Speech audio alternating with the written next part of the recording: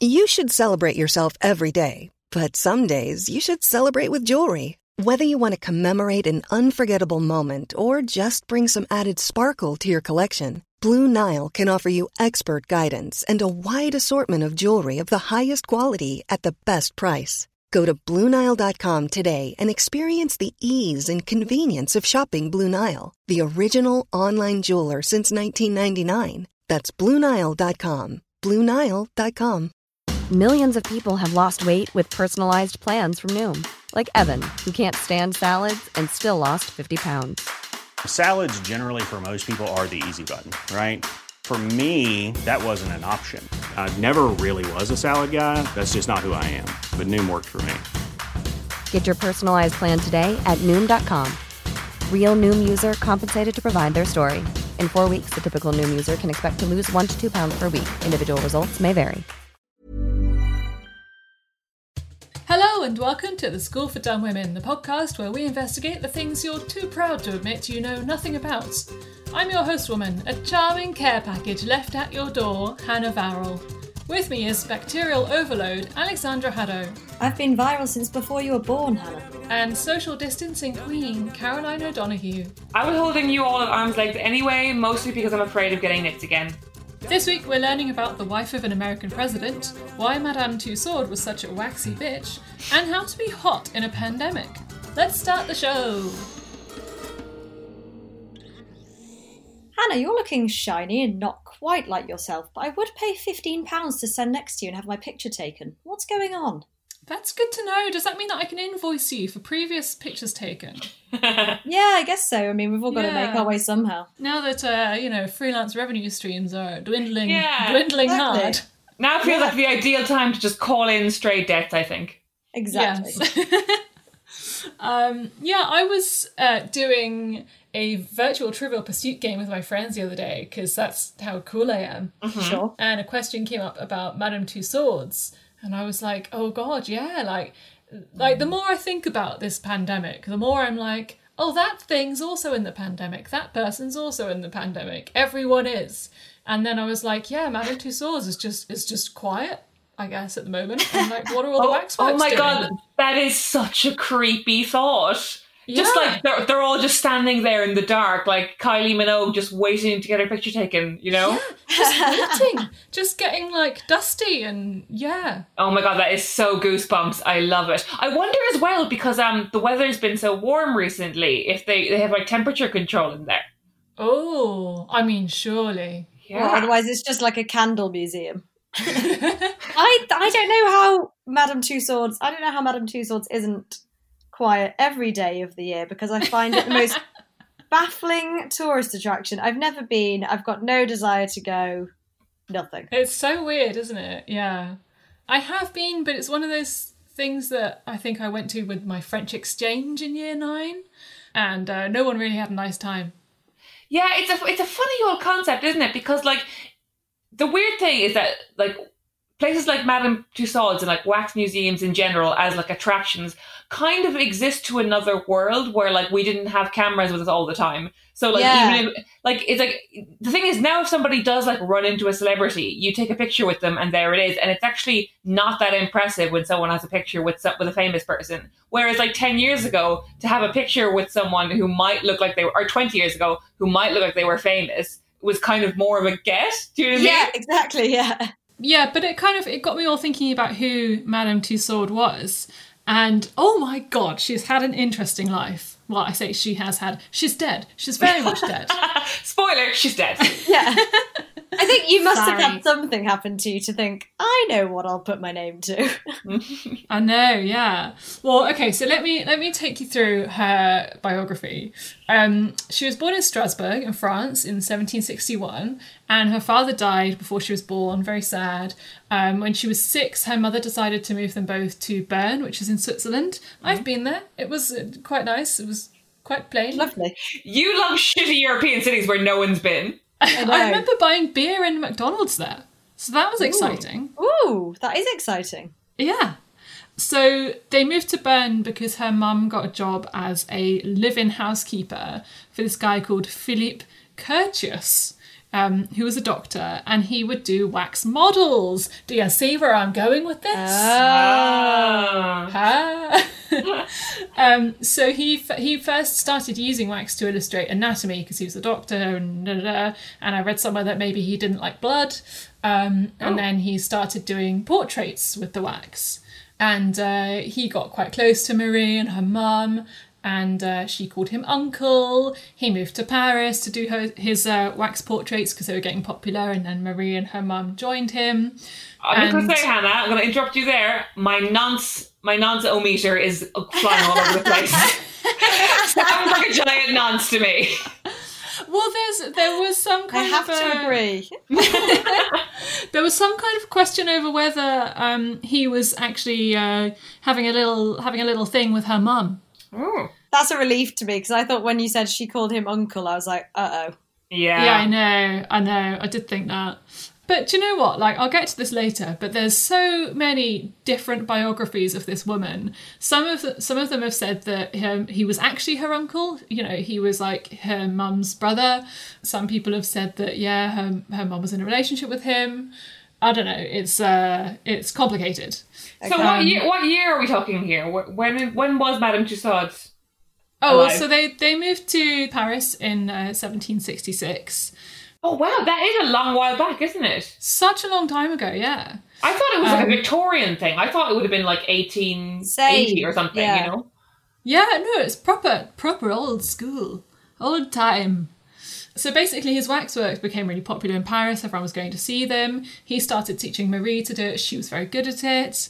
And then she, when she was about 16 or so, she was good enough to do these waxworks on her own. And so she did like a waxwork of Rousseau, who was the philosopher, Voltaire. And then she ingratiated herself with the royal family, and she was doing waxworks of Louis XVI's cohort. Oh, wow. So this was like just before the revolution then? Well, yes. She's a full-on social climber. I know, right? And she even gave the king's sister art lessons. She made these waxworks of them all sitting down to dinner. Like, it was all going swimmingly, guys. Absolutely swimmingly. And then, as Caroline pointed out, in 1789, the French Revolution came. No. And essentially, it was loosely about overthrowing the monarchy.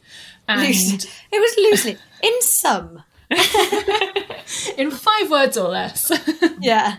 So, because of her links to the royal family, Marie was arrested. And Wow. they put her in a dungeon. They shaved her head, ready to guillotine her. Oh my God. And then, I know. And then apparently, a few days before she was going to be executed, Curtis, who, the guy, her uncle, whatever he is, found out that she had been imprisoned and basically told the revolutionaries, no, she's on our side, she's fine. And by the way, she does these waxworks with me. And she was released and employed to make wax death masks of all the aristocrats and the royalists and stuff who had been executed. So she was then rummaging around in the piles of heads and like picking them out and doing waxworks of these guillotined heads. Wait, who was commissioning these guillotined heads though? Who was commissioning the waxes, you know? It was the revolutionaries. Because what they would do is they would display them. Yeah, like we've killed this person, we've killed that person. Yeah, because I don't know how practical it is to like put an actual head on a stick and keep it for ages. You could put a waxwork head on a stick, I guess. Why the hell has this not been made into a BBC One 9pm Sunday night drama yet? I know, it smacks of Keira Knightley, doesn't it? It Oh, does. it so does. Yeah, absolutely honks of her. Keira Knightley in the same role she always plays. Yeah, as a woman who carries a fan. Yeah. But what I found really horrible was that she made death masks, apparently, of like Marie Antoinette and King Louis, who she used to be mates with. So weird. Yeah, So but it's weird. maybe she just thought she was going to be killed if she didn't, you know? Well, yeah, Jesus Christ. Well, so she says that she was forced to do it, but she might have been paid. She might have just been being paid. She was just an opportunist, really. But, well, yeah, maybe. I mean, if someone was going to pay you to make death masks of dead people's heads, would you... I mean, how much would you have to be paid to do that? well, let's say the revolution against like people who make meaningless content online comes, and you guys are guillotined, and they say to me like, you're up against the wall next, OD, and I'm like, oh, I didn't even like them, and they're like, if you didn't like them so much, why don't you write terrible poems about how much you hated them? And I would say, of course. Exactly, yeah. I mean, the problem with me saying how much I would be paid to do this is that my sculptures would be terrible. But I think you could pay me about 500 quid and I'd do a waxwork of your head. Yeah. Yeah, fine. Yeah. Especially if it also meant staying alive for, another couple of weeks. Yeah. While everyone I knew was killed around me. It might have been the other way around. She might have fucking hated them, but they were royals. And if they said make a waxwork of whoever, then she was like, yep, okay, fine. And then, Marie Antoinette's telling people to eat cake, and then she gets what's coming to her, and then Madame Tussauds like, yeah, fuck you. I'll make you death mask. True. I love History by Alex Haddow. It's always so fruity. Yeah, fuck you. Yeah, the BBC haven't asked me to be their history teacher as they're doing recently, but, Oh, give it time. Yeah. Exactly. So when I saw this little fact, which was that when Curtius, her uncle person, used to make people's faces, because you'd do like a plaster cast first, and then you'd make a mould of it, and then you'd pour the wax in and let the wax dry, and then you'd like paint the wax and stuff. Mm-hmm. So when he would make them of people's faces, he'd put straws up their noses, and they'd have to kind of sit there and, like breathe through their straws for a bit, which is all very jolly and funny. Yeah. But of course, when you're doing a guillotined head, you don't have to bother with the straws, because they don't need to breathe. So, yeah, that kind of struck me as... God, that doesn't sound very courteous at all. My God. I know. So, yeah, that's what she was doing during the Revolution. And then after the Revolution, in 1794, Curtius died, and he left her his collection of sculptures, which, had still been, really popular and everything. And then a year after that, she married this engineer called Francois Tussaud.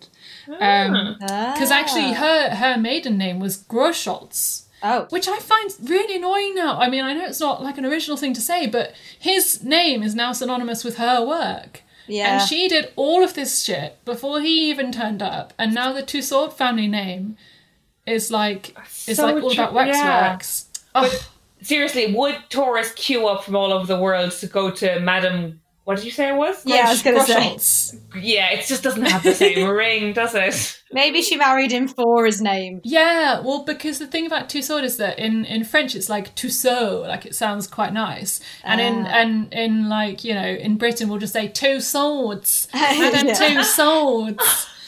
We'll butcher everything if we get the chance. Yeah, we love that. I love you as the innkeepers from Les Miserables, by the way. My finest work. Lovely ladies. But so then you think, okay, that must be pretty much it. That's enough now. But then in 1802 she moved to England, and then she spent 36 years travelling around the UK displaying her waxworks in like every different city. 36 years. Blimey. Wow. She loved fish and chips. But did she fall in love? Oh. Did she fall in love? Well, I don't know. She had this husband. Oh, well, yeah. Sorry, and what did he do? He was a waxer. He was an engineer. No, he was an engineer. Oh. Yeah. So during her time travelling around the UK, she possibly was shipwrecked while on her way to Ireland and had to swim ashore. Oh, wow. But like the thing that interests me the most about this woman is that in 1838 she wrote these memoirs, which biographers think are just riddled with falsehoods. So like the shipwreck, all of the revolution stuff that we don't know whose side she was on really. Even apparently her dad, I said her dad died before she was born. Yeah. She said that her dad was a soldier and he died in the 7 Years' War. But it's possible as well, or there is a theory, that her dad was actually an executioner and just died of like something completely different. And she told her biographers as well that she was born in Bern, which is, as I said, quite boring, but was quite well-to-do at the time. And Strasbourg, I guess she didn't want people to know that she was born in Strasbourg or something. So, like, everything that we know about her might just be totally false. I like it. so weird. It's like her creations, she gives an approximation of the real thing, but never the real thing. Exactly. There's the metaphor. Novelist for a reason, my lads. I mean, she sounds like she was a bit of a laugh, you know? I think she would have been, you know, people talk about like dream dinner party stuff, and I'm always a bit like, oh, naff, come on. Like, she would be very interesting. Yeah. Yeah. Although Louis Theroux would be gutted for the one dinner party that he's not invited to. Oh my god, that's so true. Everyone says Louis Theroux and everyone says David Attenborough. And I'm like, yeah. Lads, they would hog the table with their bullshit stories. And also, Louis Theroux is obsessed with sex workers in a way that I think is weird. Yeah. And David Attenborough would have to make a lot of trips to the loo, and you'd have to help him. I know. Very annoying. Don't want to be hearing about his prostate all night, you know? No, I'm sure he's a lovely man, but, you know. Also, like, I feel like David Attenborough, why are there no other, like, nature documentary people? It's like, give somebody else a turn. I feel like he's been quashing everybody who's come up through the ranks. Yeah, he's killed them all. Yeah. And also, I'm glad that we're inviting Madame Tussauds, because in Celebrity Dinner Party questions, nobody ever picks a woman. Everyone always throws in, like, Cleopatra at the end, especially when you ask men. So right. So annoying. Yeah, she sounds fun, and I'd have her and that Russian print, like Queen Catherine or whatever that Caroline did for one episode that was just absolutely bonkers. Oh, Catherine the Great. Yes. Yeah. Catherine the Great, yeah. Who shagged a horse, maybe. Shagged a horse, maybe. And it's currently being played by Helen Mirren. Helen Mirren, yeah. Yeah. So she died in 1850 at the age of 89, which is crazy for 1850. Yeah, but maybe she was actually born in like 1810. You never know. Oh, that's true. True. That's true. And what I kind of still didn't quite understand was why people loved all of these waxworks so much, like why she was so successful. But there's a woman called Pamela Pilbeam, lovely name, who's written that Madame Tussauds believed she provided entertainment, artistic enlightenment, historical education, and a place of pilgrimage. And actually, she kind of thought that she was providing news to people almost, because if you think about it, like there was photography sort of, you know, at the time in theory, but it wasn't widespread by any means. And so to go somewhere where you can see the face of someone like Louis XVI or Marie Antoinette or whatever, yeah, of course, must have been like quite exciting and really unusual. I was going to say, even now, if there was waxworks of people that you'd never been able to see a picture of, like if I could go and see, I mean, I don't know if I'd pay to go and see it, but I'd be interested to see, you know, a waxwork of Louis XVI's face, because we've never seen a photo. We've seen paintings and stuff, but if you could, if it was extremely accurate, you know, it would be exciting to see those people from history where you've never really seen them, or you feel like you totally, haven't. There was also a really interesting article in The Guardian about, I feel like I say that sentence every single episode, about Madame Tussauds, and it was saying why people really enjoyed going there. And it said, its appeal lay in the liberation of the observer from the normal rules of politeness. At a time when voting was extended to more working men, its newly enfranchised visitors could rant at a disliked politician or stare impertinently into the eyes of royalty. Oh, well, yeah. Wow. Which I thought was quite a good point, that actually you can stare. You can stare. So in a way, Madame Tussauds was kind of the Twitter of its day. That's so interesting, because it's like the democratization of like people generally, and also the democratization of like these rulers. Like they become more flesh and blood to you, and less like these things that are like far away and never seen or heard from, especially only when bad things happen. You know? Yeah, it's exactly. like social media, the first way. Yeah, it really but is. it's kind of like a power thing, isn't it? Of like, you know, you could go to Madame Tussauds and see Brad Pitt, and Brad Pitt can't tell you not to take a picture with him. Brad Pitt can't be like, oh, sorry, I'm just going to get into my limo and like run off somewhere. Yeah, exactly. I hate when he does that. I can imagine when people, like, dating back from her time up till now, when they get asked, you know, for their likeness to be made into a waxwork, I'd imagine you'd have a lot of pause, right, before you'd consent to it. Yeah. It's a very personal thing. Like, because it's not just your face, it's like your dimensions and everything. It's quite a big thing to agree to. Because they're so specific about it. Like, they spend a lot of time, like, measuring people and getting the hair right and getting the eyes right and everything. Yeah, and, like, would you necessarily want people to know that you have a the size of your feet and your hands and your waist. Like, it's very... Should people know that about you? You know? Yeah, like I bet famous men are like, can you please just add 3 inches onto my height? Yeah, totally. I bet they have Tom Cruise and his like big Cuban heels. Cuban heels. Oh my God, somebody should do Cuban heels. Oh, yes. Tom Cruise, let's get him on as a guest. Can I audition to be his new wife, Alex? Oh yeah, why not? I've got 5 years to spare. My last question is, do they have to get the famous person's permission to make them or not? Yeah, because they'd have to pose, wouldn't they? They do. I think they do all have to pose for it. They have to be like measured and like have Oh, photographs yeah, taken and stuff. Apparently, there's no contracts, and none of them are paid to sit there and be reproduced and waxed. But I suppose it only kind of like it only enhances their fame, doesn't it? Yeah, it's yeah, exposure. yeah. It's exposure. What I find fascinating is at what point do you retire a waxwork when the person is no longer that relevant? Do you know what I mean? Like, does Sophie Ellis-Bextor still have one? Oh, Sophie Ellis-Bextor is having a comeback because she's doing all of these like gigs from her living room. Apparently, they retired Gary Barlow for a bit. And then and then when he came Take back. That came back, yeah. And they've got this big warehouse in Acton, which is in West London, where they put all the retired ones. Wow. Oh no! So Gary Barlow went to Acton for a bit and then came back. Oh God, that's so weird. That's like the synonym for a celebrity dying. They went to Acton. Yeah. So that warehouse in Acton must just be like an episode of I'm a Celebrity, Get Me Out of Here. It's just people vying for the comeback. Oh my God, totally. Just like, just Rachel Stevens in there somewhere. Yeah.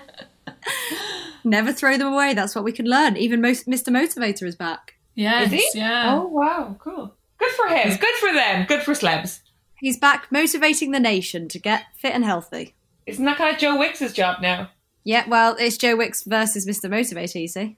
The death match we've all been waiting for. Exactly.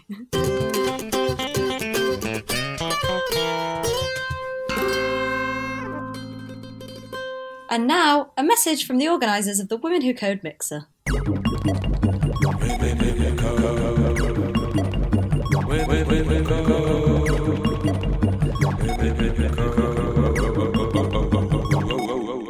Sadly, this week, Women Who Code could not be held because all the white wine in the land has sadly been bought by bougie independent companies and delivered to your door in a charming rustic box, and we simply will not have a dry mixer. We did try it with red wine once, but everyone got far too intellectual and sleepy, and like nobody even cried. It was a disaster. Vodka made us too slutty, and don't even get started on the one that was sponsored by Special Brew. But we'll be back in the wild very soon, in the new world, and drinking white wine. Thank you.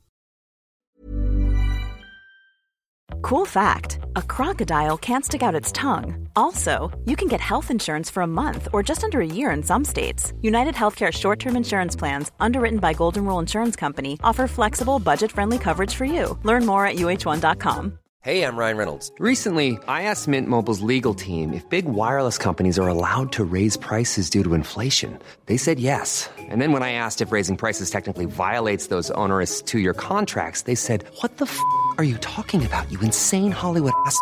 So to recap, we're cutting the price of Mint Unlimited from $30 a month to just $15 a month. Give it a try at mintmobile.com/switch. $45 up front for 3 months plus taxes and fees. Promo rate for new customers for limited time. Unlimited more than 40 gigabytes per month. Slows full terms at mintmobile.com.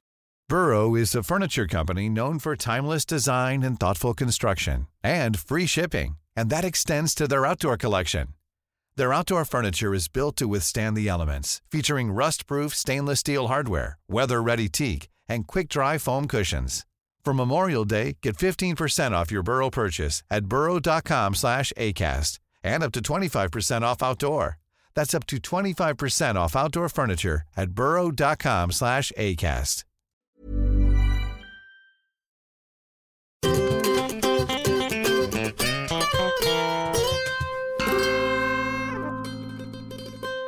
Caroline, you're giving us some tips about how to grow our pubes this week, is that right? Sorry, what?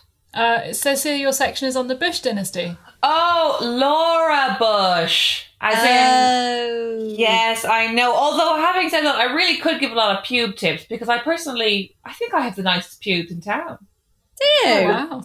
I just know, I've just always liked that they sort of, the curtains match the drapes, But anyway, this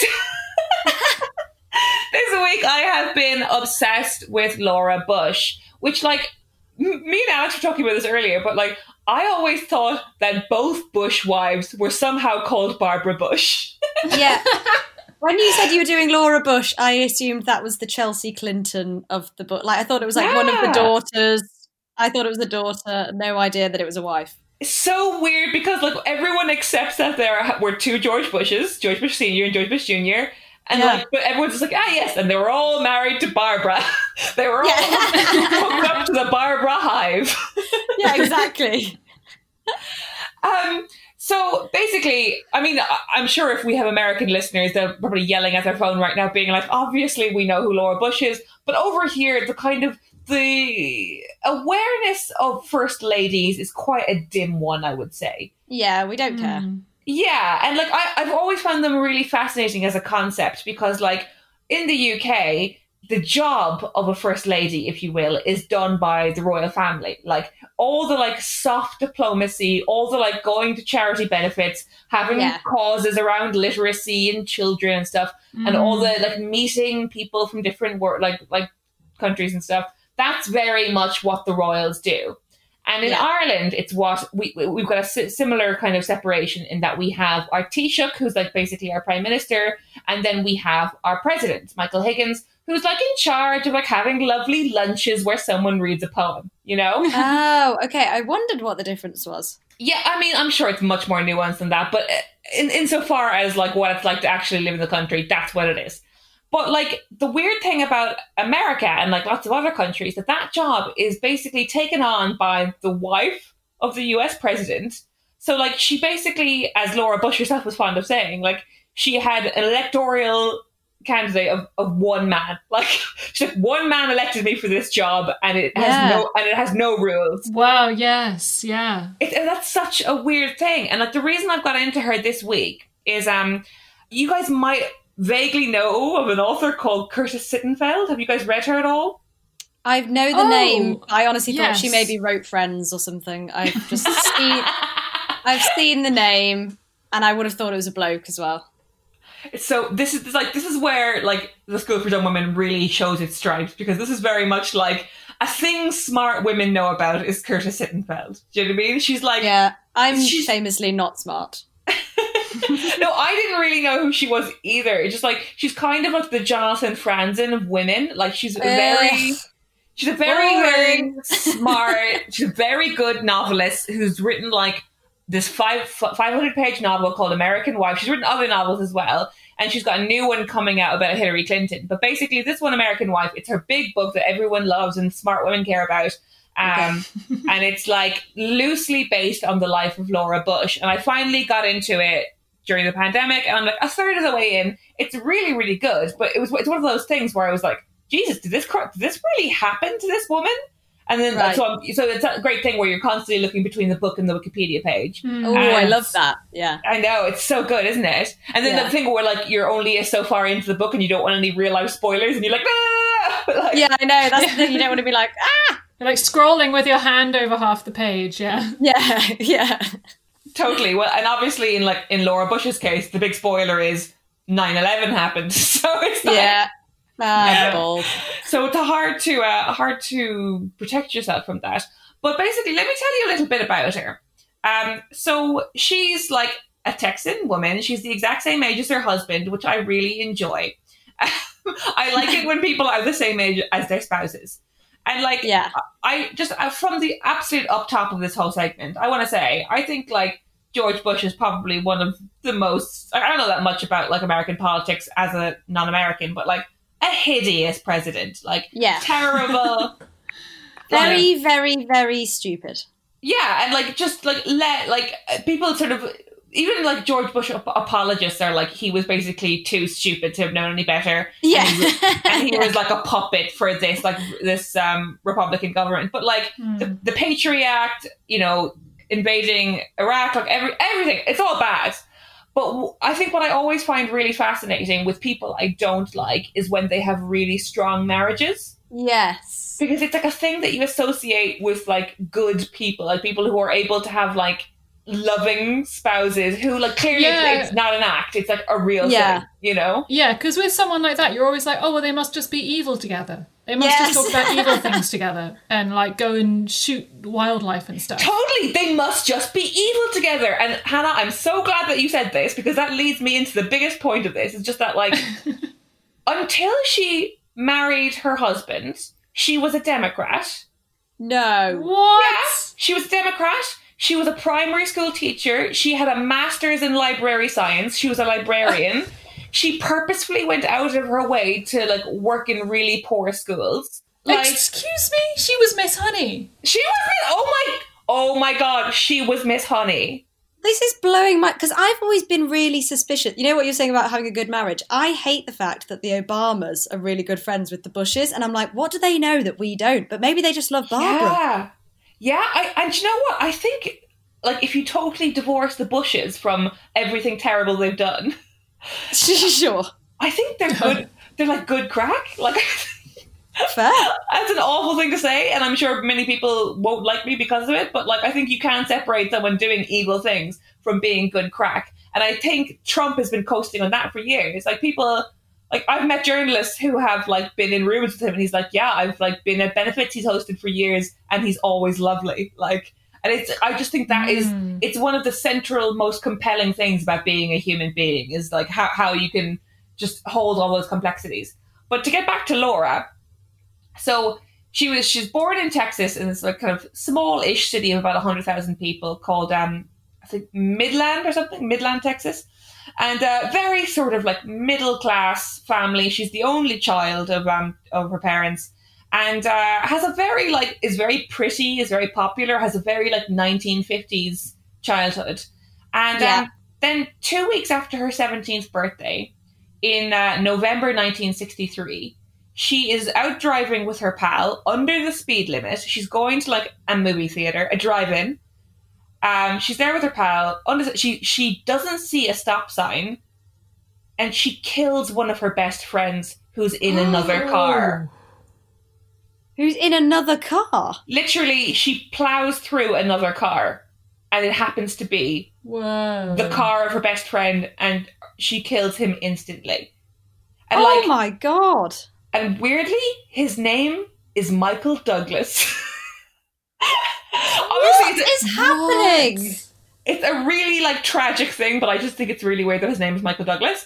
But like he was literally like they were in this like big group at school. They were all like very popular and athletic. He was going out with her best mate. She was really good friends with him. Like they'd grown up together. They like would spend hours on the phone together and stuff. Like he was properly a good friend of hers and going out with her best friend. And she just killed him instantly 2 weeks before Kennedy was assassinated, which is kind of just a historical note. And like, so just like, what does that do to a person? Do you know what I mean? Especially in this like quite small city. And like, you know, it's kind of a spoiler for this book that I'm reading by Curtis Sittenfeld, American Wife. Like a lot of it is about that and how it does, how it just Sittenfeld kind of wondering like, how does that change a person? But, it changed her by making her want to marry a Republican. Yeah. And so like, all of her biographers say like, you know, she was an extremely like thoughtful person, and she like always thought really hard before she did anything, and she kind of really wanted to live her life in service to other people, and it all happened because of this car crash. Wow. And like she told her biographers that she's lived with the guilt her entire life. She never went to the funeral, and she never visited the boy's parents afterwards. And she always regretted it because like nobody knew how to handle the situation. It was all just very weird, and like they kind of tried to carry on as if life was normal, but life was just never normal again. Oh my God, that would ruin your life. It would ruin your fucking life. Like one of your pals as well. Like, and like. So maybe that's the thing. Maybe she thought, well, if I marry someone who's able to change things, I can make life better for people. Well, maybe, because like she doesn't really talk. She's quite a private person, and like so she went and she got like a master's in library science, became a librarian, and it became Miss Honey, right? And she, and like, considering now this is the 70s and in Texas, like quite a conservative society. Like by the time she's 31 years old, she's unmarried, like, and she's like, look up the pictures of her. She's a gorgeous woman, like, and like it was very odd for like her and her friends and her family that like Laura is still unmarried at the age of 31, and all she cares about is like teaching underprivileged kids and being Miss Honey.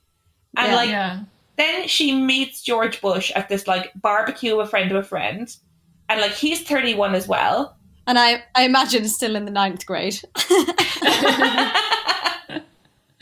Is that how she met him? She was teaching him. She was teaching him to read. Like, wow, my biggest underprivileged child of all, George W. Bush.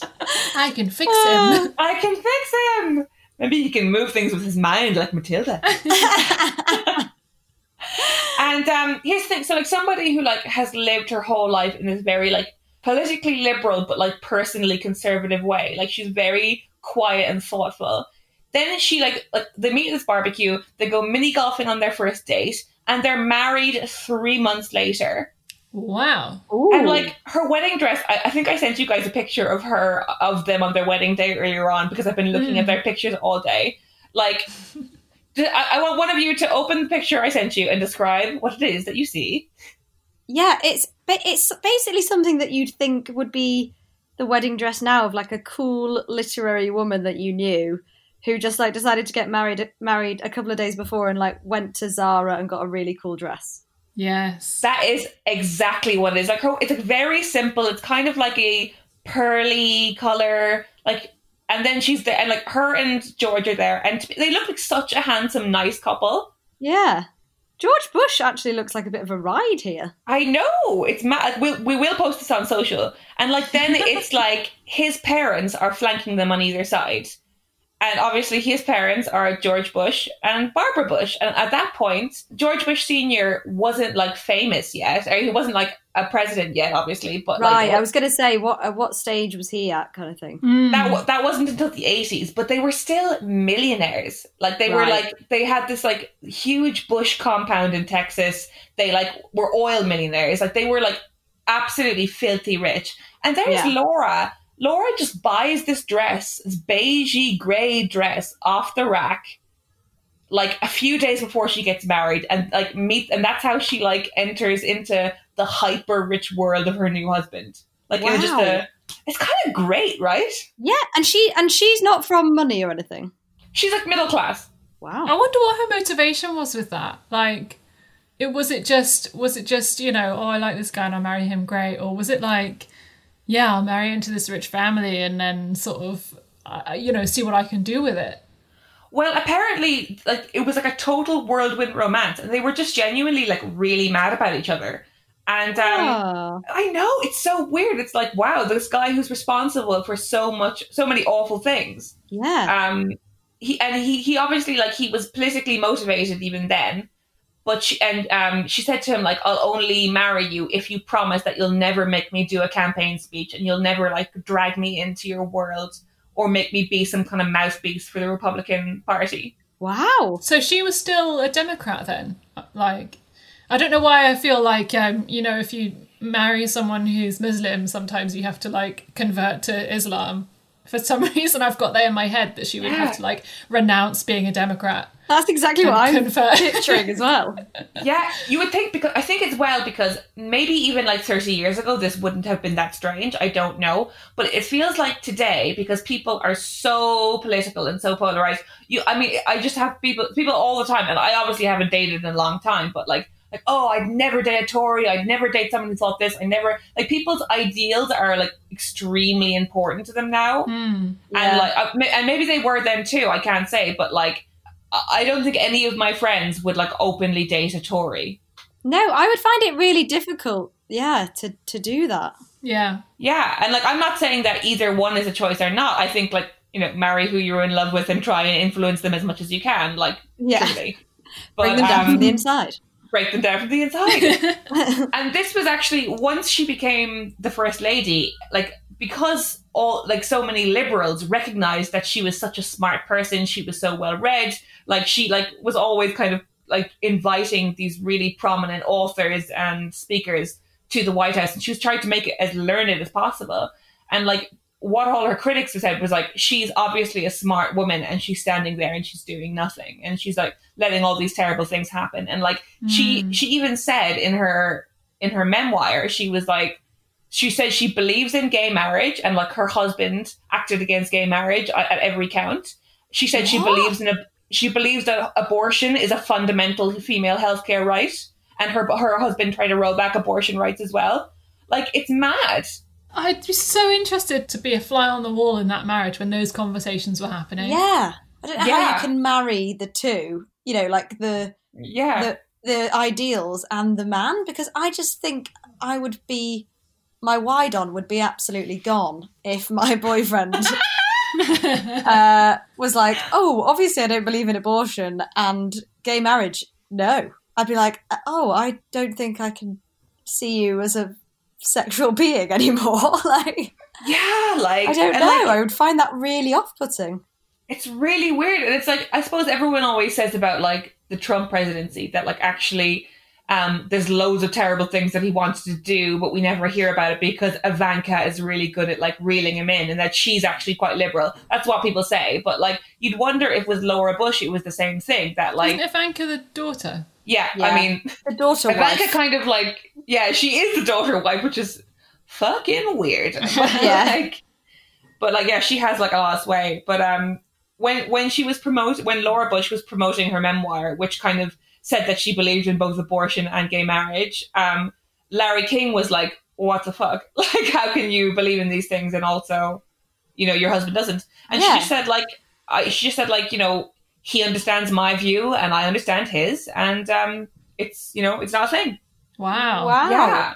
But just like everything you read about this woman, she so stays out of the limelight, and like, it's weird because she was sandwiched between these two really outgoing first ladies. Like, if you think of Hillary Clinton before her and Michelle Obama after her, like, they're, of course, like two like hugely forceful personalities, and then there's her in the middle, just like quietly like doing her thing, you know, just like quietly voting against her husband.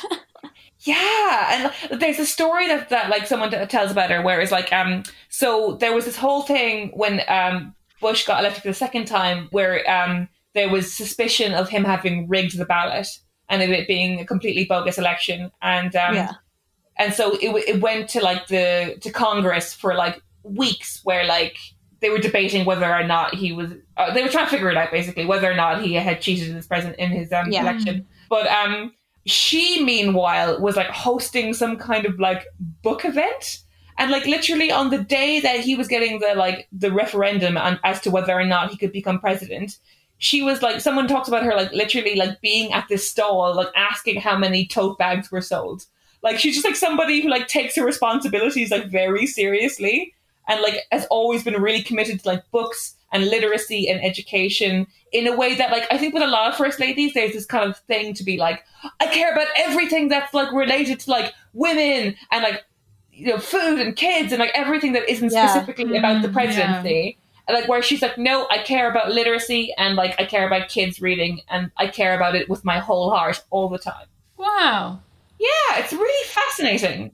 If I'm trying to find a tiny silver lining about George Bush Jr., it's that fair enough that he didn't try and make her, you know, a part of his appeal or a part of his campaign, where he had this like angel woman that's sitting there. And at least he wasn't like, oh, actually you have to give up your life to become part of mine. It sounds like she actually did just carry on with doing her own thing. Yeah, like, I find it really like fascinating. And also, when you think about, she's the only first lady in history to have a first lady for a mother-in-law. Oh, yeah. Oh, yes, meta. So weird. Like, so I imagine it's so strange to have like that example before you. Like, because nobody would have been like, oh, I don't know, we're all just making this up as we go along, because the Bushes like knew. They knew how to do things by then. Yeah. That must be so weird for Barbara to be seeing her son follow exactly in the footsteps of her husband, and then to get this, daughter-in-law and just be like, well, she's me. Yeah, right? And like this whole thing of like, well, when Mom was First Lady, she always put out cookies for the Democrats or whatever. That's not how she baked the cakes for the bake sale, okay? So weird. And like, I saw this thing about like when it was about, because every First Lady obviously puts her little stamp on the White House, you know? And and Laura Bush's little stamp was that she organized all the books by the Dewey Decimal System. Oh. And then Trump probably just burnt all the books when he arrived. Burn them all. Oh, God. But, like, she sounds like she has a brain, and without being too cruel, I mean, it really, really seems like George Bush Jr. really didn't. I mean, how? Yeah, I don't really get it. But everyone who's ever seen them together has been like, they are like literally like the wind beneath each other's wings. It's like he's like quite jokey and silly and outgoing, and she's quite retired and thoughtful. And just together, they just love each other and get a real kick out of each other. Wow. And I want to say it again. I don't like the Bushes. But I mean, and hats off to Curtis Sittenfeld. And like, everybody read the book because it is as good as everybody says it is. And it's the perfect length for like, you know, Corona reading, which is 450 pages long. Yeah. I also just find, this is like very shallow, I just find her really pretty. Like, she's just that kind of woman. She's how you want to look when you're in your 70s. Like, she has this like very beautiful face with these lovely green eyes. And I like looking at her. Oh, I'm looking at her now. She looks nice. What's she doing these days? Is she like on Twitter or something? Is she active, or are they kind of just retired? She's on Instagram and she likes animals, you know? So fine. Which is a very retired First Lady thing to be into, is animals. Do you know what's so weird as well? Is like I said with the Madame Tussauds thing, like Laura Bush is in a pandemic right now. Yeah. What she's doing. I wonder sitting what with her animals, probably. With her animals. Probably like teaching George Bush how to add. Yeah. Today, George, we're doing fractions. Yeah. Now, if we have 10 cupcakes and we take away 5... What did I tell you about washing your hands? Come on, George. Let's sing the happy birthday song together while we wash our hands.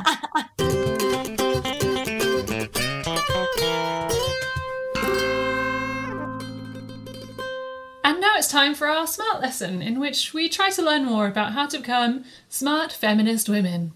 Alex, you're talking about being horny today.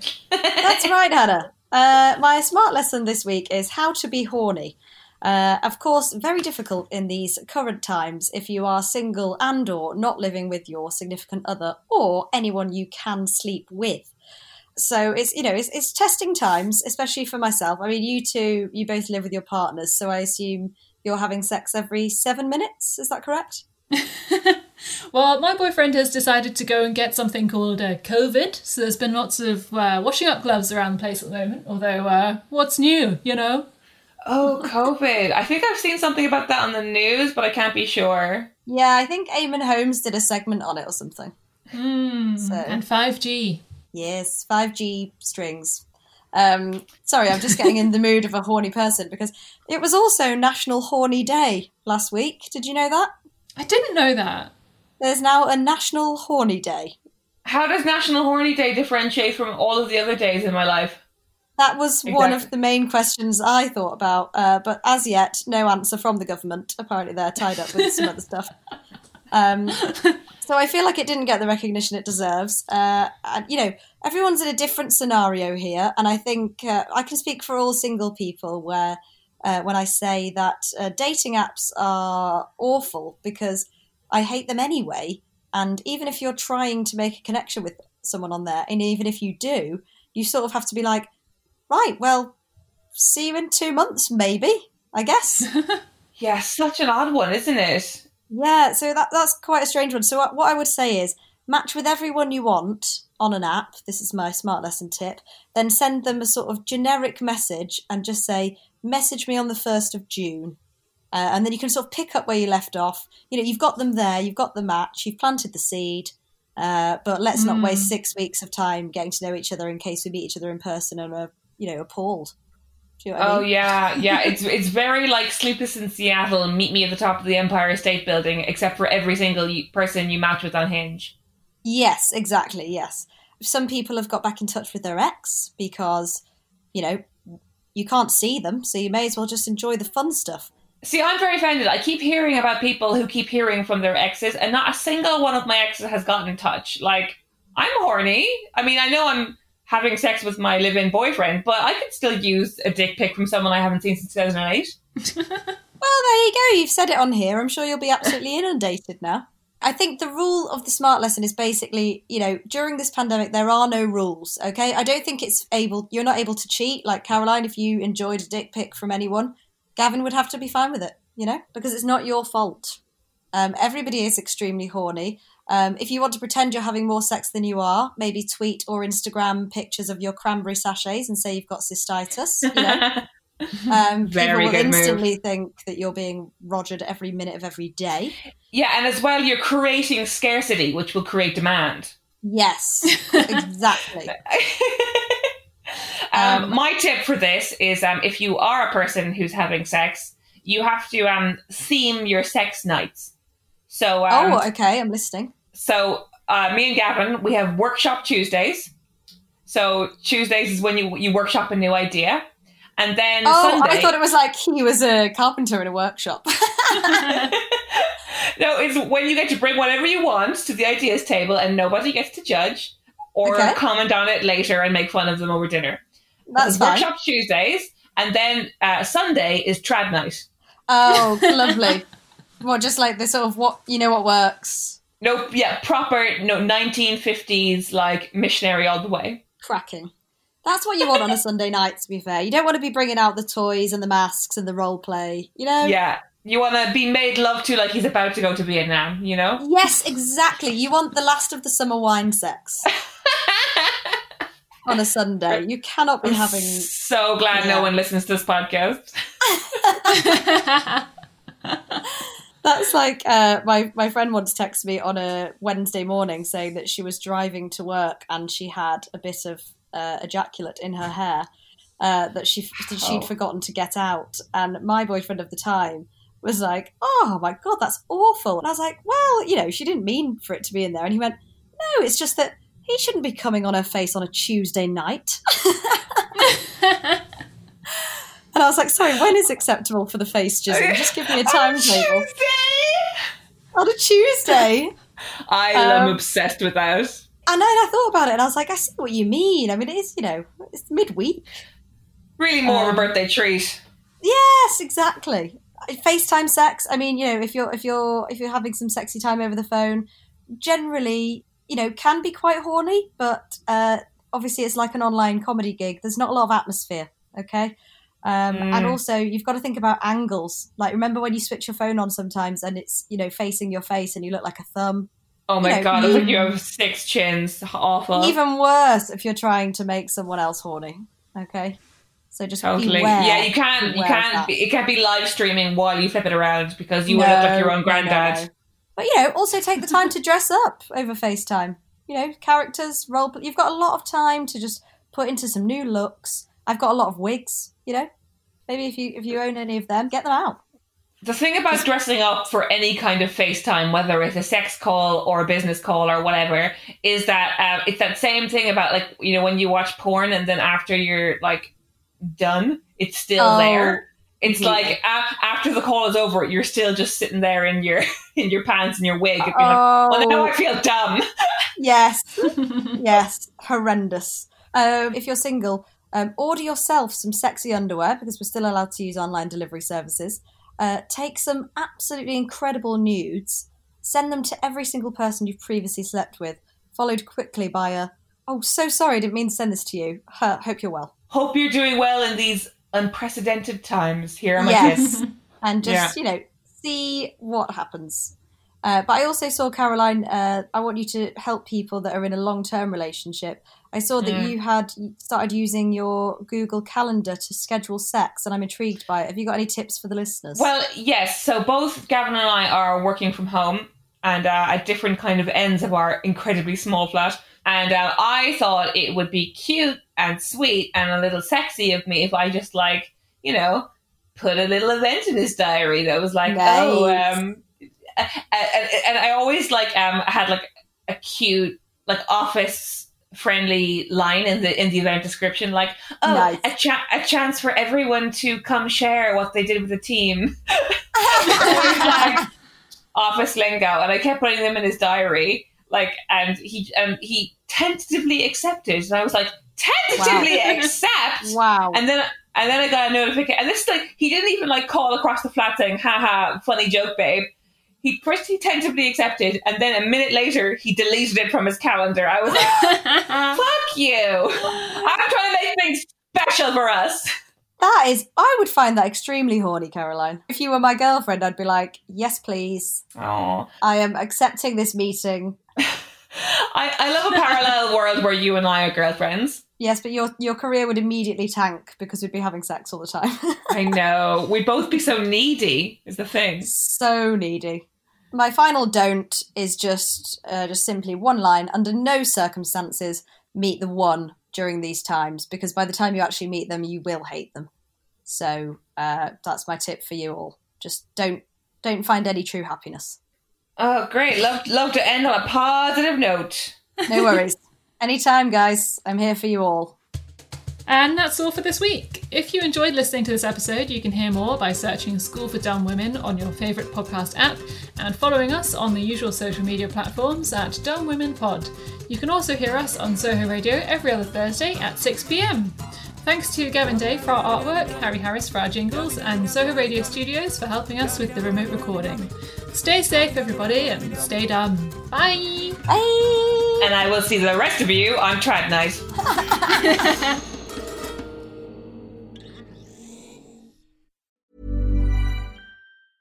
Hey, it's Paige DeSorbo from Giggly Squad. High quality fashion without the price tag. Say hello to Quince. I'm snagging high-end essentials like cozy cashmere sweaters, sleek leather jackets, fine jewelry, and so much more. With Quince being 50 to 80% less than similar brands. And they partner with factories that prioritize safe, ethical, and responsible manufacturing. I love that. Luxury quality within reach. Go to quince.com/style to get free shipping and 365-day returns on your next order. Quince.com/style.